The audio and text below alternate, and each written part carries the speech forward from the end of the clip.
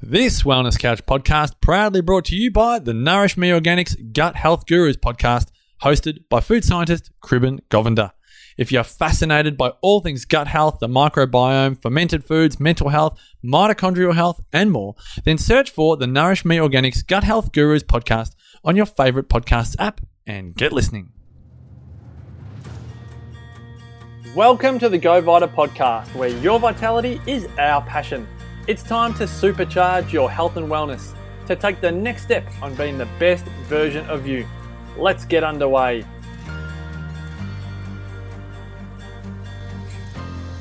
Hello and welcome to the Go Vita podcast, the show dedicated to bringing you the latest and greatest wellness advice so that you can enjoy the health and vitality that you deserve. Marcus Pearce here with you, CEO of the Wellness Couch Podcast Network, and on this episode, our focus is squarely on heart health.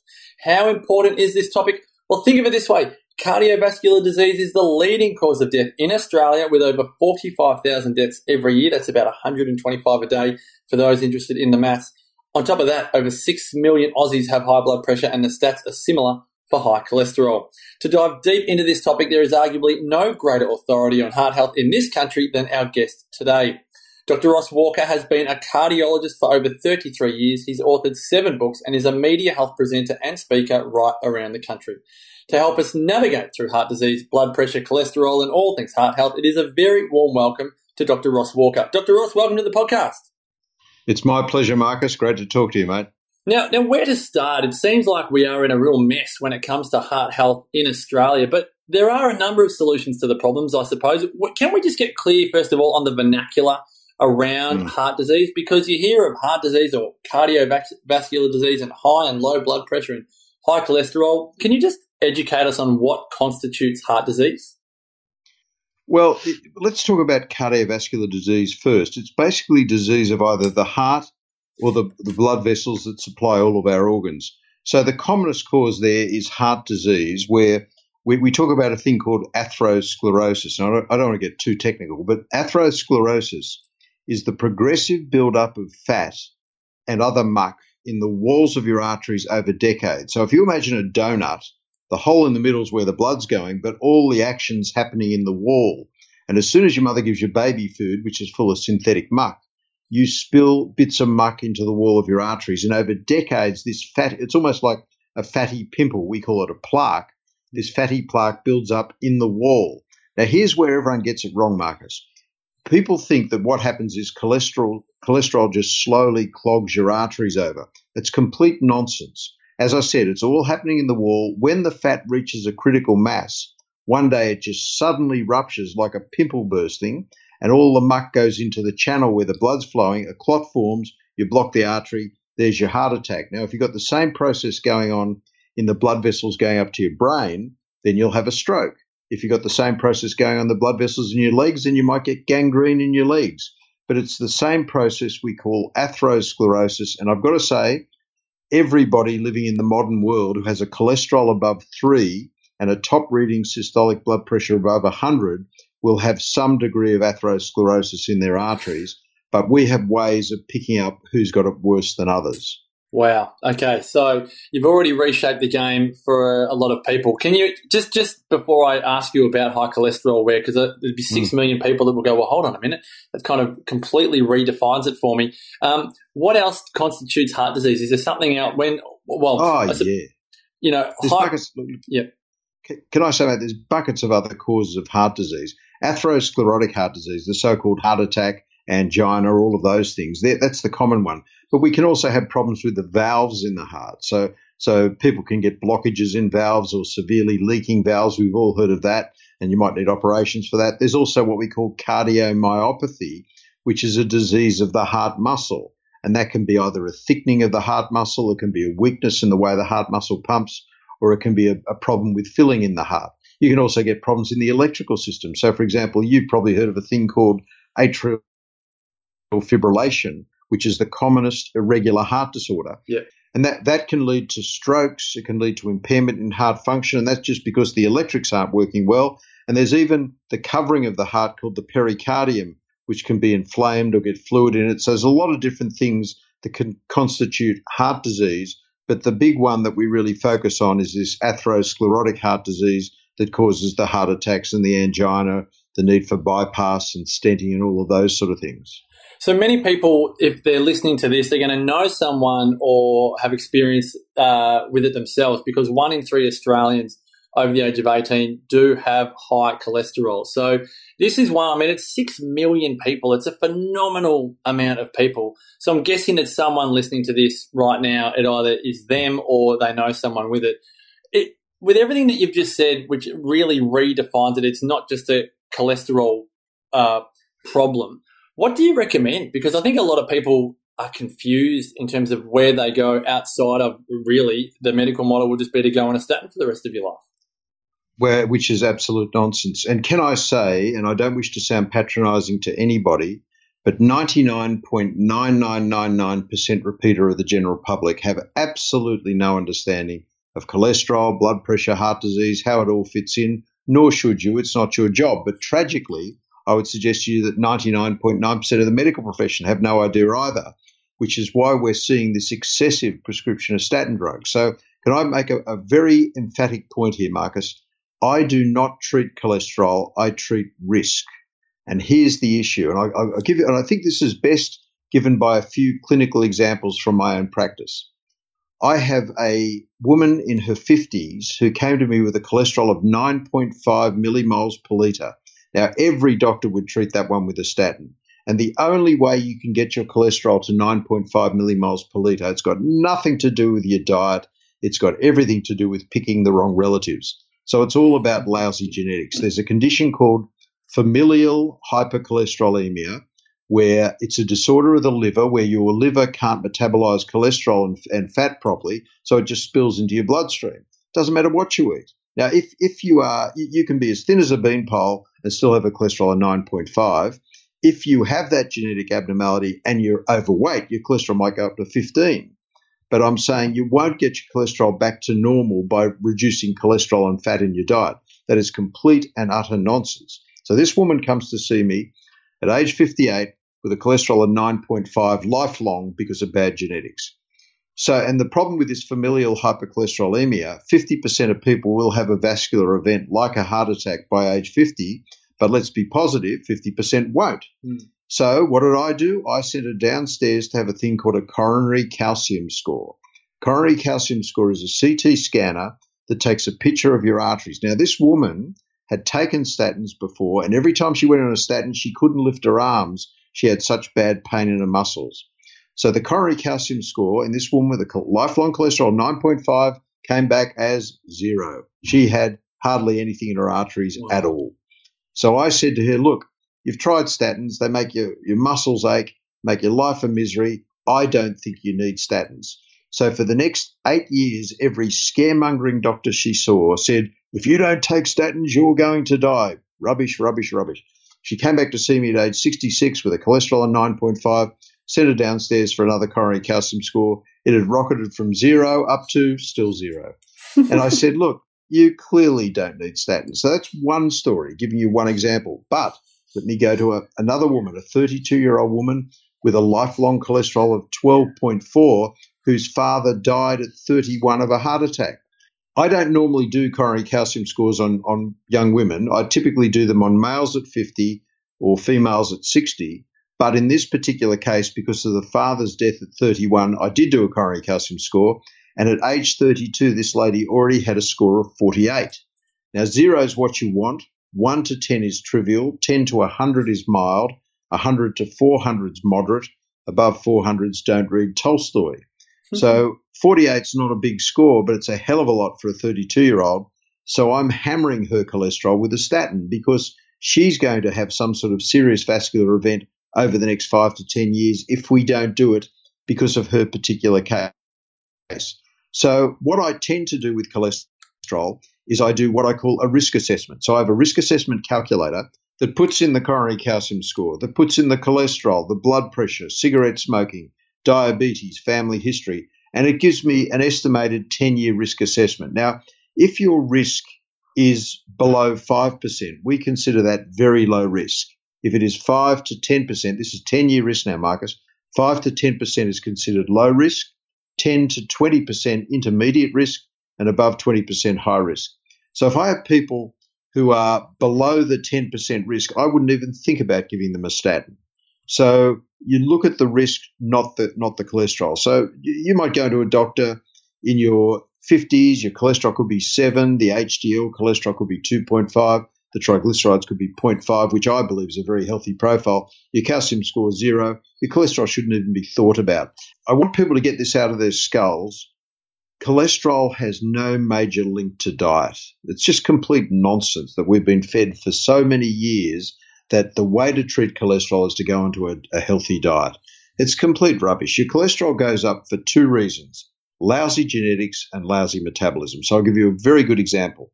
I saw a fellow yesterday who was about 47, and his cholesterol was moderately high. But you know why?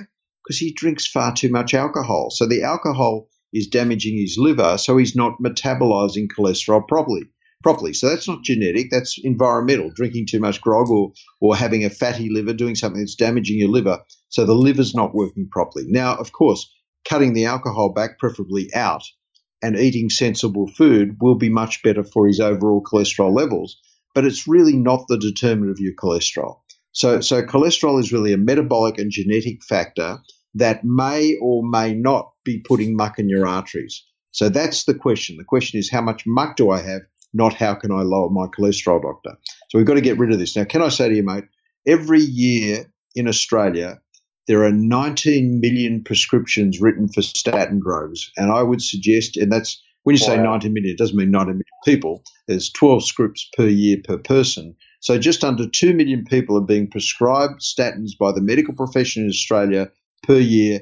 And I'd probably suggest to you, of the 2 million people taking them, probably about 100,000 are necessary. Wow. So we're over prescribing these drugs. That is off the charts. The thing that stands out as you're talking to me is the factor of the coronary calcium test. A question without notice, but you've referenced that a lot more than someone's cholesterol level. For people that are listening to this, I mean, I know I don't want to ask for general, for specific advice, but on a general level, if someone's concerned, rather than just having their cholesterol tested, surely the coronary calcium test almost sounds like mandatory. No, I believe it is. So as I said, as a routine, at age 50 for males and 60 for females, I get a coronary calcium score. But just say, Marcus, you're a young fellow. You don't need to be about 35. I'm 37 these days, yep. Yeah. So you come to me and you say at 37, look, my dad had a heart attack at 65. Would I do a calcium score on you? Absolutely not. But if you said my dad had a heart attack at 40, then I would do it. So yes. So the family history certainly shifts the goalposts. But I've seen, and I think this is close to medical negligence. I saw a woman once who was 25 and her father had a heart attack at 50. The GP had already put her on a statin in a high dose at age 25. Now, let me tell you another story. I saw a 35-year-old man who was on 40 milligrams of Lipitor, the most commonly prescribed drug in the world. And I said, what are you taking this for? He said, because I got a high cholesterol. I said, yeah, what are you taking this for? And there was no reason he needed this Lipitor at his age with no family history. It's just because his cholesterol high. Ridiculous in a 35-year-old. But then he went on to tell me, Marcus, that his wife had been through 3 unsuccessful cycles of IVF. And I said, well, it's the damn Lipitor pulverizing your sperm. So he went off the Lipitor. Within 6 months, she gets pregnant naturally. Now, I'm sorry, my friend, but putting a woman through the misery of failed IVF, I mean, physically it's hard enough, but what it does to your emotions is bad enough as well, for something that shouldn't have been started in the first place in your husband. It's absolutely ridiculous. So I think we're throwing around these drugs like lolly water with not great evidence. And look, here's the problem. When you look at all the trials that show that statins reduce cardiovascular disease, which they do, these are trials that are typically done in overweight Americans. So you take Americans, not always Americans, it's been done in Europe and Australia as well, but people typically with poor lifestyles. And with the poor lifestyles, then they give half of them a statin and half of them a placebo. And then they show that there's about a 20% reduction. There's never been any trials of statin drugs done on people who practice the 5 keys of being healthy. Now, let me go through those 5 keys for you because that's more important. So statin drugs in average dose reduce your risk for a heart attack by about 20 to 30% if you've got a bad lifestyle. But if you practice the 5 keys of being healthy, I'll go through them quickly. You can't be healthy and have any addiction. So anyone who smokes is sick. Anyone who drinks too much grog is sick. Anyone who snorts cocaine is sick. So no addictions. Number 2, good quality sleep. Having 7 to 8 hours of good quality sleep every night is as good for your body as not smoking. Number 3 is nutrition. And Marcus, nutrition is easy. There's been so much nonsense put out about nutrition over the years, but nutrition is easy. It's called eat less and eat more naturally. That's all you need to know about nutrition. Number 4 is what I call the second best drug on the planet. 3 to 5 hours every week of moderate exercise. And number 5 is definitely the best drug on the planet. It's a thing called happiness. Now, if you do those 5 things as well as you can, you reduce your risk for cardiovascular disease by 83%. There has never been a trial on statins, adding statins to people with a healthy lifestyle. It just hasn't been done. So all the work on statin therapy has been done on people who are very high risk, who have very poor lifestyles, showing a weak benefit. There's no work showing that adding statins to a healthy person is going to make them live longer or make them any better. Now, you're not going to give yourself a plug, but I will. For people that want to know more about this, you must read Dr. Ross Walker's 5 Stages of Health book, Debunk the Myths and Get the Facts of Good Health. It is a must read. All right, Dr. Ross, people are listening to this going, but I'm on statins. I'm on statins and I don't know what to do. So for people that are listening and they want to take some action, we're obviously going to say, well, I'm going to say, you must visit your local GoVita store for personalised advice on what the best products available at GoVita are for you. But what do you recommend people do that are on statins listening to this right now? Well, firstly, the first thing I'd say is look at your age, look at your risk factors. What is your cholesterol? What is your blood pressure? Have you ever smoked? Are you diabetic? Who in the family's had heart disease? And if you're at the age group I've said, what's your coronary calcium score? And if you've been deemed, when all of these things are put into a risk factor calculator, and let me tell people, you can get this on the internet. This is not something that doctors own. If you go to MESA, which is the MESA risk calculator, you can put all your parameters into this, all the things I've just said, and find out what your risk is. And as I said, if it's above 10%, I agree with statin therapy. But if it's below 10%, there's no way you need to go anywhere near a damn statin. It just does my head in, the medical profession's overemphasis on drugs as the key to good health, as opposed to the 5 keys that I was talking about before. So the first thing is find out where you are now, but also, I've got to say responsibly, you should not be making these decisions without a discussion with a responsible doctor whom you trust, who is giving you good advice. So don't ever make a medical decision by yourself.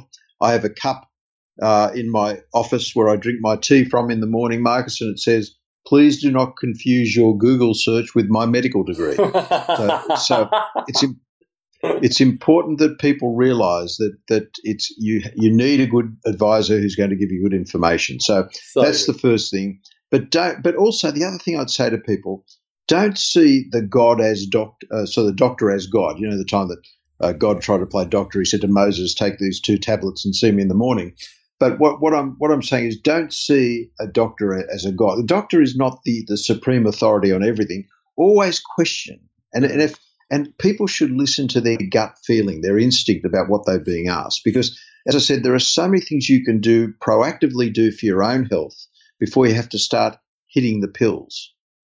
It's fabulous to hear you talk about this. So have the conversation, go to the MESA risk calculator. Now, what about the difference between water-soluble and fat-soluble statins? Can you educate the listeners on the key difference? It's a terrific question. Now, I only prescribe water-soluble statins for people who are at high risk. So the only people, in my view, who need a statin are people who've either had a heart attack, stent, or a bypass. I give all of them statins if they can tolerate it. And it's my clinical experience that probably less than around 10% of people can't tolerate statins. So there are a lot of people who just can't take them. It's not the end of the world. Look after yourself. It's much more important. So when I do prescribe a statin to the people who have proven heart disease or a high coronary calcium score. So if your coronary calcium score is above 100, that's when I start to use statins as well, unless you're much younger with a high coronary calcium score, like the 32-year-old lady I mentioned before. So the only statins I use are rosuvastatin, otherwise known as Crestor, or pravastatin, otherwise known as Pravachol. I personally do not prescribe atorvastatin, which is Lipitor, or simvastatin, which is Zocor, because they are fat-soluble. Crestor and Pravachol, rosuvastatin, pravastatin, water-soluble. Now, what's the difference? Now, here's the key. In a healthy cell, the membrane, the covering of the cell, is 75% fat. So we need a fatty covering in our cells to protect us from outside toxins. That's why low-fat diets are nonsense, because if you don't get good fats into your system, you're not getting a good protection of those membranes. So if I then give you a fat-soluble statin, I'm ripping the cholesterol out of the cell walls, and it's my view that the fat-soluble statins cause more side effects than the water-soluble statins do. But here's the problem. Crestor is the strongest statin, so 5 to 10 milligrams of rosuvastatin is the same as 10 to 20 milligrams of atorvastatin or Lipitor, 20 to 40 milligrams of Zocor simvastatin, and 40 to 80 milligrams of pravastatin, the weaker statin. So you've got to look at the doses as well. So somebody might get bad side effects on 20 milligrams of Lipitor, and somebody puts them on to 10 milligrams of Crestor, they get the same side effects because it's the same dose. So you've got to also look at the dose that you're on as well. And a lot of people don't understand this. It's very complex stuff. So it's not when you break it down just to the two, water-soluble over fat-soluble, and the two that you recommended. And I recommend only the water-soluble statins for people who need them, which are people with existing heart disease or a high coronary calcium score. And I ask all your listeners to go to this wonderful website called thennt.com, which is the number needed to treat.com, and look at the statins for people without heart disease. And you'll see there you've got to treat 154 people with a statin for 5 years to prevent one heart attack in people who don't have heart disease. Oh, wow. That's how little benefit we're getting for this. No lives are saved from being on statins in people without heart disease. Oh, gee, that's a disgusting stat, isn't it? Okay, well, I reckon there's people listening to this going, this is all mind-blowing, but selfishly, they have high blood pressure and they want to know what you say about high blood pressure. Now, obviously, there's going to be a lot of people that have both, but 1 in 3 Australian men and women, give or take with the averages, have high blood pressure. We're talking 6 million Australians. What about for them, Ross? Because absolutely. And can I say here, my attitude to high blood pressure is totally different to my attitude to statins. Cholesterol either does or doesn't put muck in your arteries, whereas high blood pressure is always bad news, always. So even with a 0 calcium score, if you've got high blood pressure, and I'll define what that is in a second, you can still pop a hole in your head. It's called a cerebral hemorrhage. You can still thicken the arteries going up to your brain. That's called a stroke. You can still put yourself into atrial fibrillation, put yourself into heart failure, damage your kidneys, damage your eyes. High blood pressure is the major cardiovascular risk factor, and it always needs to be treated. Now, that doesn't mean it always needs pills. So let me go through with you how I approach high blood pressure. 90% of high blood pressure is due to your genes in this environment. So there's no underlying cause per se, apart from lousy genes and a lousy environment. So when you've got those 90% of people, the first thing I always do is try and bring in lifestyle change. And there are, again, 5 keys to managing high blood pressure as far as your lifestyle goes. Number 1, get rid of your belly fat. So the more belly fat you have, the worse your blood pressure is. Number 2, have that 3 to 5 hours every week, moderate exercise. Number 3 is get rid of sugar and salt. And one thing that really drives me nuts, Marcus, is when you hear people talk about Celtic sea salt or Himalayan salt, as if it has some magic properties over table salt. It's the same damn stuff. It still puts up your blood pressure. So get salt out of your diet. Now, I'm not saying no one should have salt, but I'm saying people who are predisposed to high blood pressure or have high blood pressure should keep their salt down. Number 4 is to get rid of grog, because alcohol in more than 1 or 2 glasses per day, and look, having a couple of glasses of wine per day is just being civilized. And my definition of an alcoholic is someone who drinks more than their doctor. So having that 1 or 2 glasses a day is of no harm to you whatsoever if you can stop at that. But once you start having 3 or 4 or 5 consistently, that drives up your blood pressure. And number 5, the big killer for high blood pressure, is stress. So the more stress you're under, the higher your blood pressure. So they're the 5 lifestyle things you can do. There are 3 natural things you can do for your blood pressure. Kyolic aged garlic extract, 2 capsules in the morning, has been shown to have pretty much a similar effect as a standard pharmaceutical pill. and also a bergamot polyphenolic fraction. It's got to be the 47% extract from Calabria. One of those twice a day certainly helps drop your blood pressure. And also 2 small pieces of high-potency dark chocolate every day helps with the blood pressure. Most people like that one. Now, the final thing before we get on to pills is a thing called sleep apnea. Now, Marcus, even a young fellow like you has it. I have it. Why? Because we're males. All males have a degree of sleep apnea. All postmenopausal females have a degree of sleep apnea. And if you've got really big league sleep apnea, that can put your blood pressure through the roof. Now, after that, it's medications, and I have no problems at all with blood pressure pills. Blood pressure pills have been safe. They've been around for 30 years with no nasty surprises. You don't have patients coming in complaining of all the side effects that many people get from statins. So blood pressure pills are very important. It's vitally important to control your blood pressure. Now, what is blood pressure? Blood pressure is where, when the doctor checks it, they give you 2 readings, the top one and the bottom one. And we like it really, people say less than 140 or 90, but I really aim to get the blood pressure down to 120 over 80. And there's a study called the SPRINT trial where they took 9,000 people over 3 years in the US. They targeted half to 140 on 90, the other half to 120 on 80. Those who got down to 120 on 80 compared to the 140 on 90ers had a 30% reduction in heart attack, stroke, sudden death, and heart failure just by getting their blood pressure down to 120 on 80. So I don't care what you do to get your blood pressure down as long as you get it down to those levels. And again, to be frank with you, mate, when people come to my office, I'm not that interested in their blood pressure. I'll always take it, but I'm more interested in what they get on their own machine at home because that's their natural environment, not an environment in a doctor's office. So people talk about white coat hypertension. Anyone who's been to my office will know that I don't wear a white coat, so that doesn't work. But it's just stress-induced hypertension. So if you're under stress all the time, it may put your blood pressure up. And so I say to people, don't check your blood pressure at 10 o'clock on a Sunday morning. Check it. Take the machine into work. Check it in between clients or in between patients or whatever you're doing. Just check it and see what it's doing when you're under the pump. Because if you're working, say, 30, 40, 50 hours a week and your blood pressure is at 160 on 100 when you're working and it might drop to 120 on 80 at night time or on the weekends, you're still getting too much blood pressure. So get your blood pressure controlled. It's a vitally important risk factor for cardiovascular disease. And over the age of 60 is 10 times more important than cholesterol as a risk factor for heart disease. Oh, I love the practical steps that you're giving here, Ross. Belly fat, 3 to 5 hours of movement, sugar and salt, no matter how it's marketed, alcohol, stress. But like you said, you and I are both fans of the Greek island blue zone of Ikaria, where they're renowned for their wine consumption. And like you say, 1 or 2 glasses a day is something that no one has to be afraid of. It's if it goes beyond that 3, 4, 5 a day. So that is fantastic insights. I'd love to ask you. You mentioned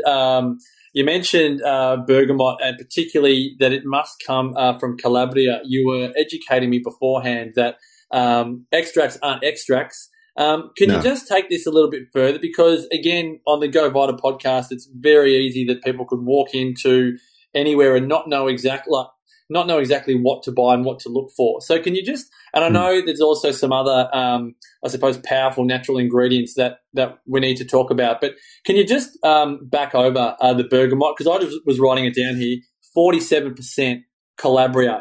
That's what I wrote down. So can you just educate on what people, when they walk into their Go Vita store, how do they know that they're getting the right one?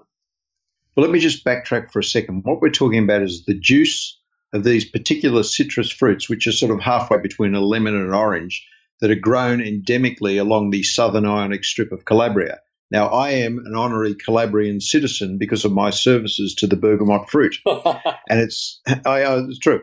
And in bergamot, you have a number, but 5 very strong polyphenols, plant chemicals, that have a vast array of metabolic effects. One of the major things it does is activate a thing called AMP kinase, which is the master metabolic switch, but it also the bergamot polyphenolic fraction at the 47% extract from Calabria, not from anywhere else. What this stuff does is work on the same pathways that statins do without actually blocking HMG-CoA reductase, but modulating the enzyme So you still get a benefit on cholesterol. So we didn't sort of mention this when we were talking about cholesterol, but everyone has heard this nonsense that LDL is bad and HDL is good. You've heard that for the good and bad cholesterol. Well, it's wrong. LDL and HDL are divided into small bits and large bits, and here's where size is important.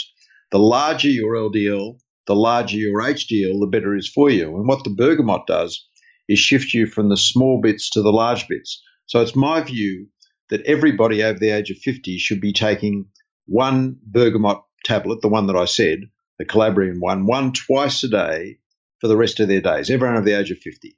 Anyone who's on a statin should be taking it. Now, we published a study in the International Journal of Cardiology where we gave people 20 milligrams of rosuvastatin. It's a big dose. We got their LDL cholesterol down 56.5%, and then we cut it in half to 10 and added the bergamot polyphenolic fraction twice a day. We got their LDL down 52.5%, but a bigger rise in HDL and a much bigger drop in triglycerides, which is consistent with shifting someone from small LDL to large LDL. So, for example, I mentioned before you might have a cholesterol of 7 and HDL of 2.5, triglycerides of 0.6. That is a cholesterol profile of somebody who's got a lot of large LDL and large HDL. Your cholesterol might be 4.5, your triglycerides might be 2, and your HDL might be 1. You think, oh, it's better than the person with 7. No. That's all small LDL, and that's bad for you. So that's where that happens. So I use the bergamot for that, as I said, for everyone over the age of 50 to keep their arteries healthy, their metabolism healthy. I use it in people who are on statins so they don't have to use as big a dose of statin. I also use it purely to reduce the risk for diabetes. We have published data in all of this, reducing diabetes, fatty liver. It improves the microcirculation to the brain, and we know what disease we're talking about there. And also a study from the University of Exeter, so not our lab in Italy, showed that the bergamot extract from Italy suppresses cancer stem cells. All right. So, Ross, this is great. I've got 4 other, and I love that you're pointing to research here because in this natural perspective, I think well-researched, proven nutrients is so vital. So we've gone into bergamot. Let's talk about curcumin because I would say this is more of the new up-and-comer when it comes to well-researched, proven nutrients. Can you educate us on how curcumin is really powerful for great heart health? Yeah, you see, one of the keys here, everyone talks about cholesterol and blood pressure, but over the last 10, 15 years, there's also been this focus on inflammation. And that's the key because, you see, the reason we get atherosclerosis or the buildup of fat and other muck in the walls of the arteries is that these modern diseases are due to something that shouldn't be there in the first place. So our immune system was only geared for trauma and infection. So as you know, we're only designed to wander around a jungle for 30, 40 years with a spear. That was our physiology 10,000 years ago. So our life's changed dramatically, but our physiology hasn't changed much. So people are now living double their use-by date. So our use-by date's about 40. So people are now living into their 80s.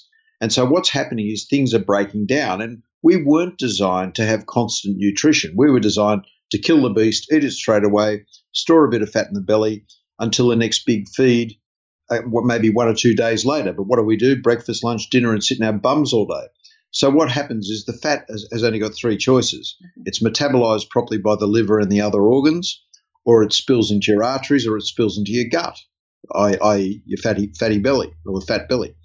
And so therefore, when the fat goes into the wall of the arteries, the immune system sends these soldiers called macrophages to follow in to get rid of the fat. So the macrophages jump into the wall of the artery, start chewing on the fat, but like human beings, the fat tastes good for the macrophages. So what happens to the fat? The macrophages, they get fat.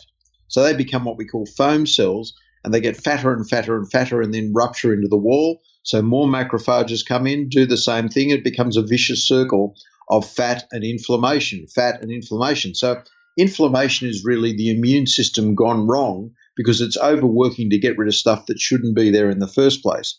So supplements like curcumin and krill, what they work as very good anti-inflammatories that damp down that inflammatory response. So certainly we don't want the fat and the other muck there, but we don't want the inflammatory cells building up because they just become part of the problem. It becomes a bit like a corrupt policeman. So the policeman's there to try and fix up the problems, but then they become part of the issue.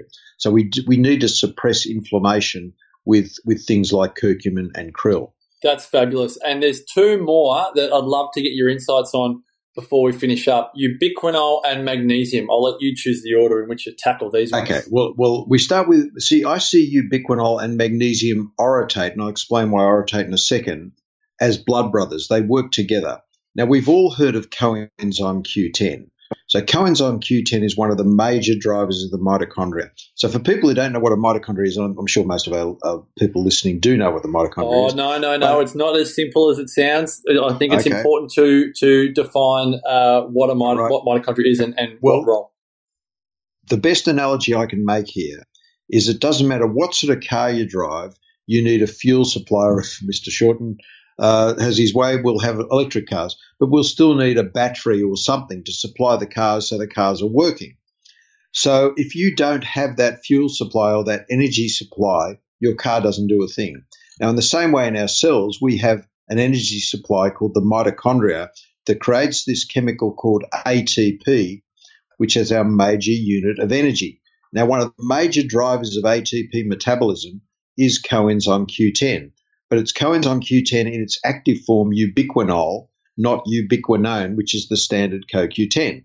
So what happens, it's okay for a young'un like you, Marcus, but when you get into about 50, this enzyme called diaphorase, which converts ubiquinone to ubiquinol, starts to drop off. So we don't get a lot of active ubiquinol or CoQ10 in our mitochondria. So I take, because I'm certainly over the age of 50, even though strangely I don't look it, in my dreams. I take ubiquinol every day purely to give me energy. Statin drugs deplete CoQ10 in the mitochondria, so I give ubiquinol to all my patients on statins. People with significant heart failure, I give big doses of ubiquinol to treat their heart failure. So I do that, but here's the key. Magnesium orotate, it's the orotate that lifts up the CoQ10. So it enhances the amount of ubiquinol that's present in the mitochondria. So you get the benefits from a good magnesium anyhow, because we know magnesium is good for all our cellular reactions. But with the orotate, you get that extra bang for your buck by lifting up the CoQ10 in the mitochondria. So I tend to use ubiquinol and magnesium orotate together. So you see, all the things we've just spoken about really enhance the 5 keys of being healthy. And if you've got heart disease, they will improve your heart disease as well as your good medical management. I have visions of holding my almost 3-year-old son above my head, Ross, and I am the magnesium orotate and he is the ubiquinol, and he is very happy. He's feeling tall, mighty and strong. And that, have I read that correctly, that is what magnesium is doing, is lifting up the ubiquinol to make it as bioavailable in the body as it can be. And finally, we can't go without talking about vitamin K2, because what vitamin K2 does, and this is very simple but very, very elegant, it takes the calcium out of your arteries, because as you get more fat and inflammatory muck in the arteries, the body throws in calcium, but the arteries then become too hard. That's what atherosclerosis is. Sclerosis means hardening of the arteries. So to make your arteries more flexible, you need to get some vitamin K2 that's going to take the calcium out of the arteries and put it back in the bones where it belongs. And the dose of that is 180 micrograms or 1 capsule a day. And that's the key dose with an evidence base. There's a thing called the Rotterdam Heart Study, where they did a 3-year study of vitamin K2 and found that A, it improved arterial flexibility, and B, improved bone strength.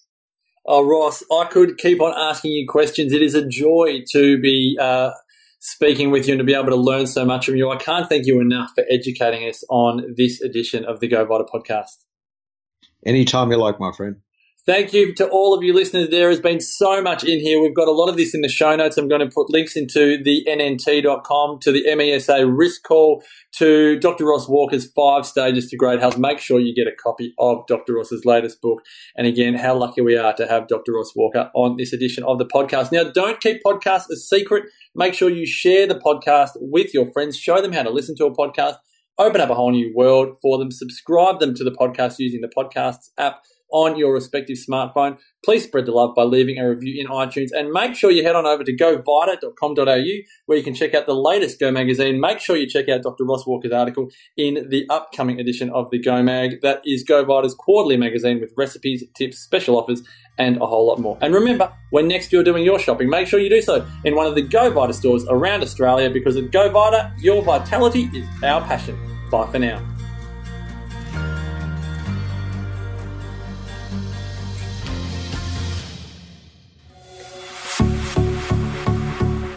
This has been a production of TheWellnessCouch.com. Check us out on Facebook and join in the conversation on Facebook.com/TheWellnessCouch. Subscribe to each show on iTunes and check us out on Twitter. The Wellness Couch, streaming wellness into your lives. Whilst the Wellness Couch presenter endeavor to provide accurate and helpful information to their listeners, these podcasts cannot take into account individual circumstances and are not intended to be a substitute for health and medical advice from a qualified health professional. You should always seek the advice of a qualified health professional before acting on any of the information provided by any of the Wellness Couch podcasts.